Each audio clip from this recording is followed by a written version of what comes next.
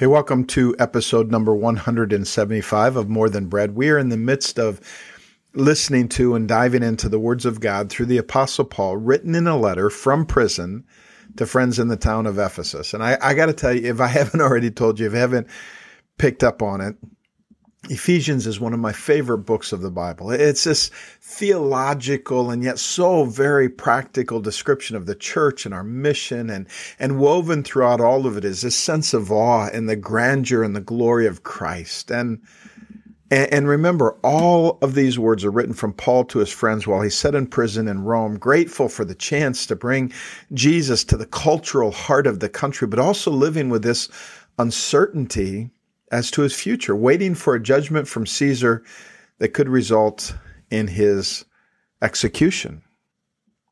In the last episode, if you remember, we talked about grace. We talked about the gospel. Paul had been given grace from God so that he could give grace to the people of Ephesus. The grace that God gave Paul was not just for Paul, we said, right? It was for others.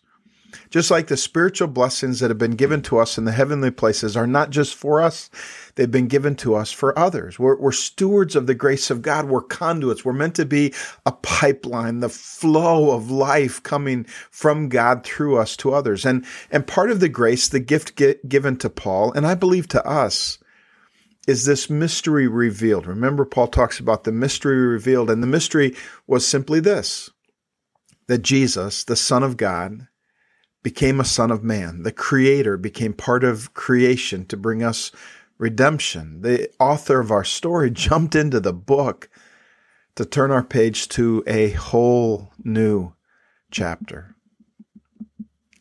Now, if you remember, if you caught it, I kind of critiqued Paul's writing just a little bit in the last episode. Doesn't mean I don't think his words are inspired by God. They are. Doesn't mean I think they have no value. They do. But God breathed his words through people, and he didn't turn them into robots. He breathed his words through people. And those people had a certain writing style. And sometimes, honestly, it's not all that easy, at least in Ephesians, it's not all that easy to follow Paul. It's like he can't help himself, and the words just pour out.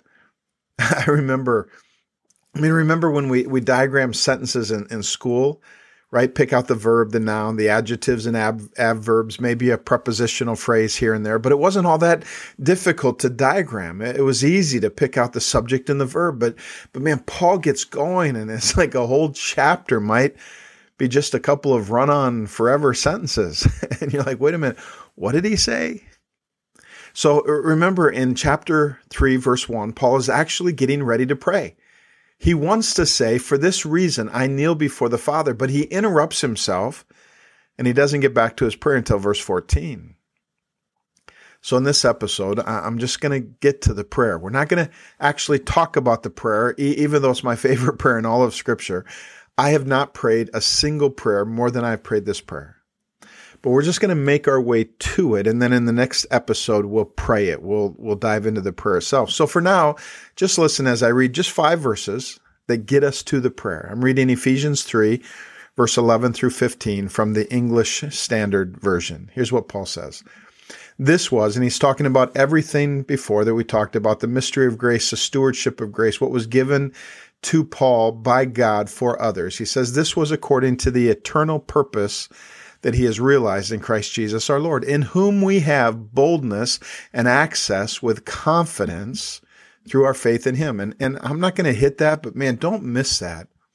In Christ, through Christ, we have boldness and confidence to access the very presence of God, to access a relationship, to access intimacy with God. So, verse 13, Paul says, so I ask you not to lose heart over what I'm suffering for you, which is for your glory. In verse 14, he gets back to the for this reason that he had in verse 1. Big interruption between 1 and 14. For this reason, I bow my knees before the Father, from whom every family in heaven and on earth is named. So what is the eternal purpose realized in Christ Jesus our Lord? It's the grace of Christ poured out on us. It's the church as a conduit of God's grace that lives in such a way that our story becomes a spotlight on the grace and kindness, the overflowing, overwhelming kindness of God. But let's just be honest about our story for just a moment. Can we be honest about our story. Just say, sometimes our stories are hard and our hearts are at risk. I mean, here in my favorite prayer in all of Scripture, coming up in Ephesians 3:14 through 21, Paul prays that his friends would be filled with the power of the Spirit and the love of Christ and the fullness of life that comes from the very hand of God. And then he closes his prayer with the words, and now to him, God, who is able to do immeasurably more than we've ever asked for or can even imagine. And yet don't miss how he starts his prayer. Don't miss the context of this prayer. I ask that you do not lose heart. Please don't lose heart. The Greek word that Paul uses here in Ephesians 3:13 literally means to be tired out, to be utterly spiritless and exhausted. In an always connected Facebook, Snapchat, Instagram world, everyone is just like constantly putting the best moments of their story on display. And the reality is that sometimes, maybe more than sometimes, our stories get messy and hard. Mom, sometimes your story gets messy and hard. After our encounter worship gathering last weekend, a handful of us stayed after to pray with a family whose story has gotten all kinds of difficult. And it reminded me of something that Ann Voskamp wrote to moms once.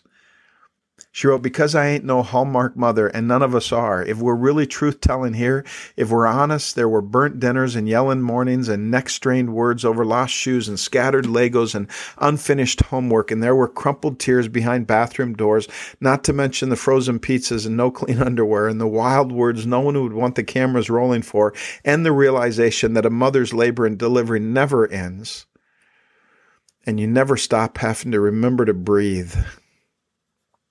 And honestly, that's on some of the good days. The family we prayed for is going through something much more difficult than frozen pizzas and no clean underwear. Sometimes if we don't want to lose heart, we need to forget the uncertainty that we can't control and remember to breathe in the words of God, breathe in the presence of God, the breath of God, the Spirit of God. And there's so many people that I know right now who are living out a hard chapter of their story, and nobody wants to lose heart, right? We want to be renewed and strong and filled with hope. We know our stories will have hard chapters, but we don't want to lose heart. How's your heart when there's trouble in your story? Paul says, I don't want you to lose heart. I don't want you to give up. I don't want you to quit. And as he prays, it's basically, I don't want you to lose heart because our God is a God of breakthrough.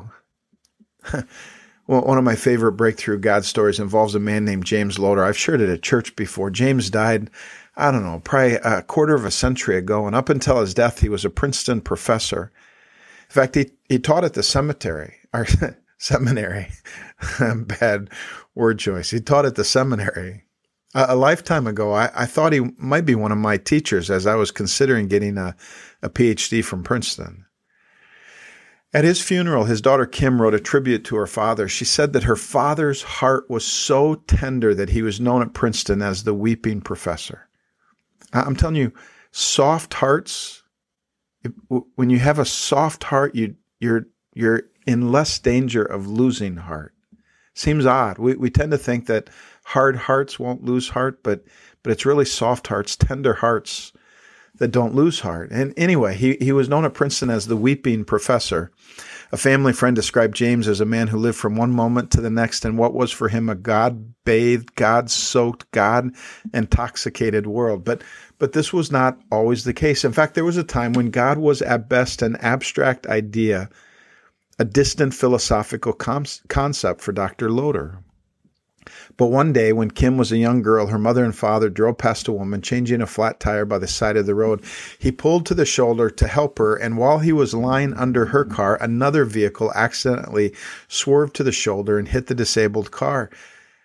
As the car was shoved onto his chest, his right thumb was torn off at the joint, and 5 ribs were broken. His left lung was pierced and immediately began filling with blood. James' wife, barely 5 foot tall, placed her hands under the bumper of the car and prayed in the name of the Lord Jesus Christ. And she lifted the car off his chest so he could be dragged out. She broke a vertebrae in the process. In a state of shock, lungs filling with blood, James was dying. And and doctors prepared him for emergency surgery. The EMTs brought his thumb to the emergency room, but the doctor said his thumb won't do him any good if he's dead. Survival was iffy at best, but lying in surgery, before they could place a blade to his skin, suddenly, spontaneously, James' skin changed from colorless to pink. Before they could even hook him up to oxygen, he was miraculously healed. And he knew it. He knew it. Nobody even needed to check. Totally aware, James invited a surprise surgical team to join him in singing, "Fairest Lord Jesus." He only discovered later this. His healing came at the precise moment that his father-in-law, a pastor, called his congregation to pray for him. That's breakthrough, right? Sometimes stories like this come from unverifiable sources like the friends of a friend's third cousin, or they come from incredible sources like Facebook or magazines sold in grocery checkout lines with news that Taylor Swift is actually an extraterrestrial alien. That's why she sings so heavenly. But James Loder was a professor at Princeton, and his life was not only saved, it was radically changed, transformed. Over the years, the weeping professor impacted people even more with his heart than his mind. I mean, what would you give to experience a breakthrough like that? I mean, of course, we'd rather not need a breakthrough like that, but if you need it, what would you give for it? I love what John Ortberg says. He says the Bible is full of 3-day stories and 40-day stories. When it comes to breakthrough, 3-day stories are tales of quick redemption, problem solved, hope regained, darkness changed to light in less time than it takes to enjoy a long weekend, microwaved hope. And we all love 3-day breakthroughs. When the Penn State Lions play 55 minutes of football, always behind, and then Aller throws a 99-yard touchdown to finish the game and beat Ohio State, that's a 3-day story. That's not what we have. Penn State fans are living out a 40-day story. I'll talk about that in a moment. When you go through a weekend of marriage hell, but Sunday morning after church, your husband reaches out for your hand and says, "I'm sorry." You kiss and make up. That's a 3-day story, quick breakthrough. The Bible is full of 3-day breakthroughs, stories of desperation and crisis, hope obliterated, and then God breaks through, hope restored, heart restored. Jonah swallowed by a great fish hanging out at the bottom of the ocean, darkness, only darkness, nothing he can do to save himself. All he can do is pray. So in Jonah 2:1, it says, from inside the fish, Jonah prayed to the Lord his God. He said, "In my distress, I called to the Lord and he answered me." What was Jonah praying? He was praying for breakthrough. God, save me and let me go out the same way I came in. And on what day was Jonah saved? Third day. We all love 3-day breakthroughs. We're not in danger of losing heart in the midst of a 3-day breakthrough. The essence of our faith is the 3-day story of the death and resurrection of Jesus. It's this breakthrough that gives us our greatest hope, but there are also 40-day stories in the Bible, right? Noah was in the ark for 40 days. Jesus began his ministry with 40 days in the desert, preparing for a great spiritual battle. He didn't want to lose heart. Moses was on Mount Sinai for 40 days before getting the 10 Commandments. Goliath taunted Saul's army 40 days before young David, the giant slayer, arrived. And of course, Jesus spent 40 days with his disciples after his resurrection before he ascended to heaven. If 3-day stories are like microwaved hope, then 40-day stories are more like all-day barbecue, smoked, slow cooking. A 40-day story is long enough to disrupt our life, but short enough to see the deadline. 40-day stories are not microwaved breakthrough. They're hard. Hang dog. Don't give up. Don't lose heart times of desperation. So how about you? Are you praying for a 3-day breakthrough right now, or are you praying for a hard season of perseverance where breakthrough will only come if we don't lose heart? So like I said, Ephesians 3:14 through 21 is one of my all-time favorite breakthrough prayers. It's an amazing prayer dedicated to the God who is able to do immeasurably more than we can ask for or even imagine. He's a breakthrough God. But before Paul even gets to the prayer he prayed and wrote while he was in prison going through heart-draining times, he prefaced his prayer with the words, here's the context, "Therefore I ask that you do not lose hope, in whom we have boldness and access with confidence through our faith in him. So I ask you not to lose hope, not to lose heart over what I'm suffering for you." Paul says, don't lose heart over what I'm suffering for you. I don't know if you've ever gone through this, but it's potentially one of the most heart-draining times we can face. Don't lose heart when others suffer for me, or maybe because of me. Some of you know what I'm talking about. Your addiction, your affair, your bitterness, your obsession with work or stuff or self, your anger has caused others to suffer. Or maybe someone took the blame for something you did. Or have there ever been times when you just couldn't get over what someone gave up for you? Don't lose heart, Paul says. But there are other ways to lose heart, right? In 2 Corinthians 4, Paul goes through a description of difficult circumstances using words like hard-pressed and perplexed and persecuted and struck down. And then he closes with these words in verse 17 of 2 Corinthians 4. He says, "Therefore we do not lose heart. Though outwardly we are wasting away, yet inwardly we are being renewed day by day. When all I see is trouble, don't lose heart. When circumstances batter me, confuse me, discourage me, don't lose heart. Don't give up." In Hebrews 12, we see the phrase again.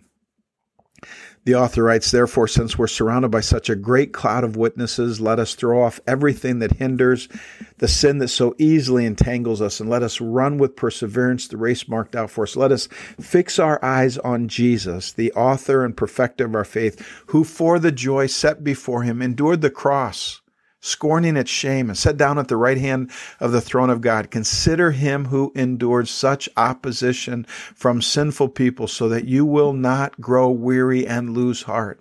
Don't lose heart when the race seems long and the cheers seem faint. Don't lose heart when what I thought would be a sprint turns out to be an Ironman triathlon inside a gauntlet. Don't lose heart. Luke 18, 1-8, Jesus connects it all to prayer. In verse 1, Luke writes, "And Jesus told them a parable to the effect that they ought always to pray and not lose heart." I mean, in essence, Jesus is saying, I'm going to tell you a story, and I want the story to always remind you of the fact that we should always pray and never give up. Don't lose heart. Never forget this. Always pray. Never give up. Jesus teaches this message on prayer all over the Gospels. Basically says, find something good to pray for, and then don't stop.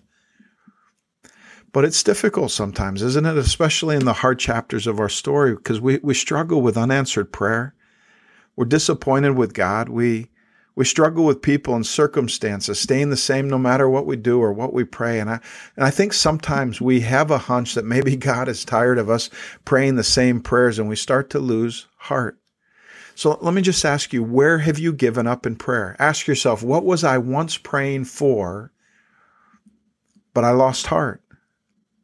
Maybe it's a person, a relationship, a grand dream, or a combination of small requests.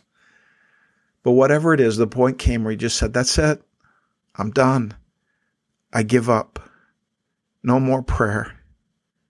You lost heart. See, when we lose heart, prayer stops. And without prayer, there is no breakthrough.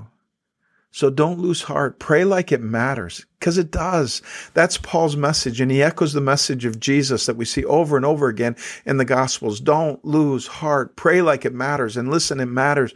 No matter how ruined you are, how broken your family is, or how dark it seems out there, wherever you're looking for breakthrough, there's always a place to start. Sometimes we hesitate to start because we want to know where we will end. And the reality is that we rarely know where we'll end. It's so uncertain. I can't tell you how our broken stories are going to end, when breakthrough will come, but I can tell you where we have to start and where we have to continue and where we cannot quit. We have to start with prayer. We have to continue with prayer. We cannot quit praying. Prayer was like breathing to Jesus. Prayer is the open admission that without God, nothing that matters will happen. So don't lose heart. This is God's word to you today. Do not lose heart. You're going through a tough time. Don't quit. Don't give up. Don't lose heart. Pray like it matters, because it does. And in the next episode, we're going to look at a don't lose heart kind of prayer. As Paul says in verses 13 and 14, I'm asking, don't lose heart. Don't lose heart. For this reason, I bow my knees before the Father, from whom every family in heaven and on earth is named. Don't lose heart. Pray like it matters. Let me pray for you. Father God, thank you for each and every person listening to this episode. God, for those who are going through a tough time, I just say, God, would you pour your grace? Would you pour the gospel? Would you pour good news? Would you pour strength? Would you pour the love of Christ and the power of the Spirit, the life that comes from your hands? Would you pour it into their heart that they might not lose heart? God, would you give them the strength and the expectancy, the hope even to take one more step, to not quit, to not give up? God, I'm asking that they would not lose hope. I'm asking that you would pour hope into their hearts. I'm asking that they would not lose heart. And God, for those who aren't going through hard times, but they know that one day they will, or maybe they went through a hard time and they're out of it, but they lost heart and they don't know how to get it back. God, I pray that you would give them back a soft heart, a tender heart, a heart that is full of life and joy and expectancy. God, would you give it back to them? That we might pray this prayer in Ephesians 3:14 through 21, that we might pray it in the next episode with a sense of expectancy and hope. In Jesus' name we pray. Amen.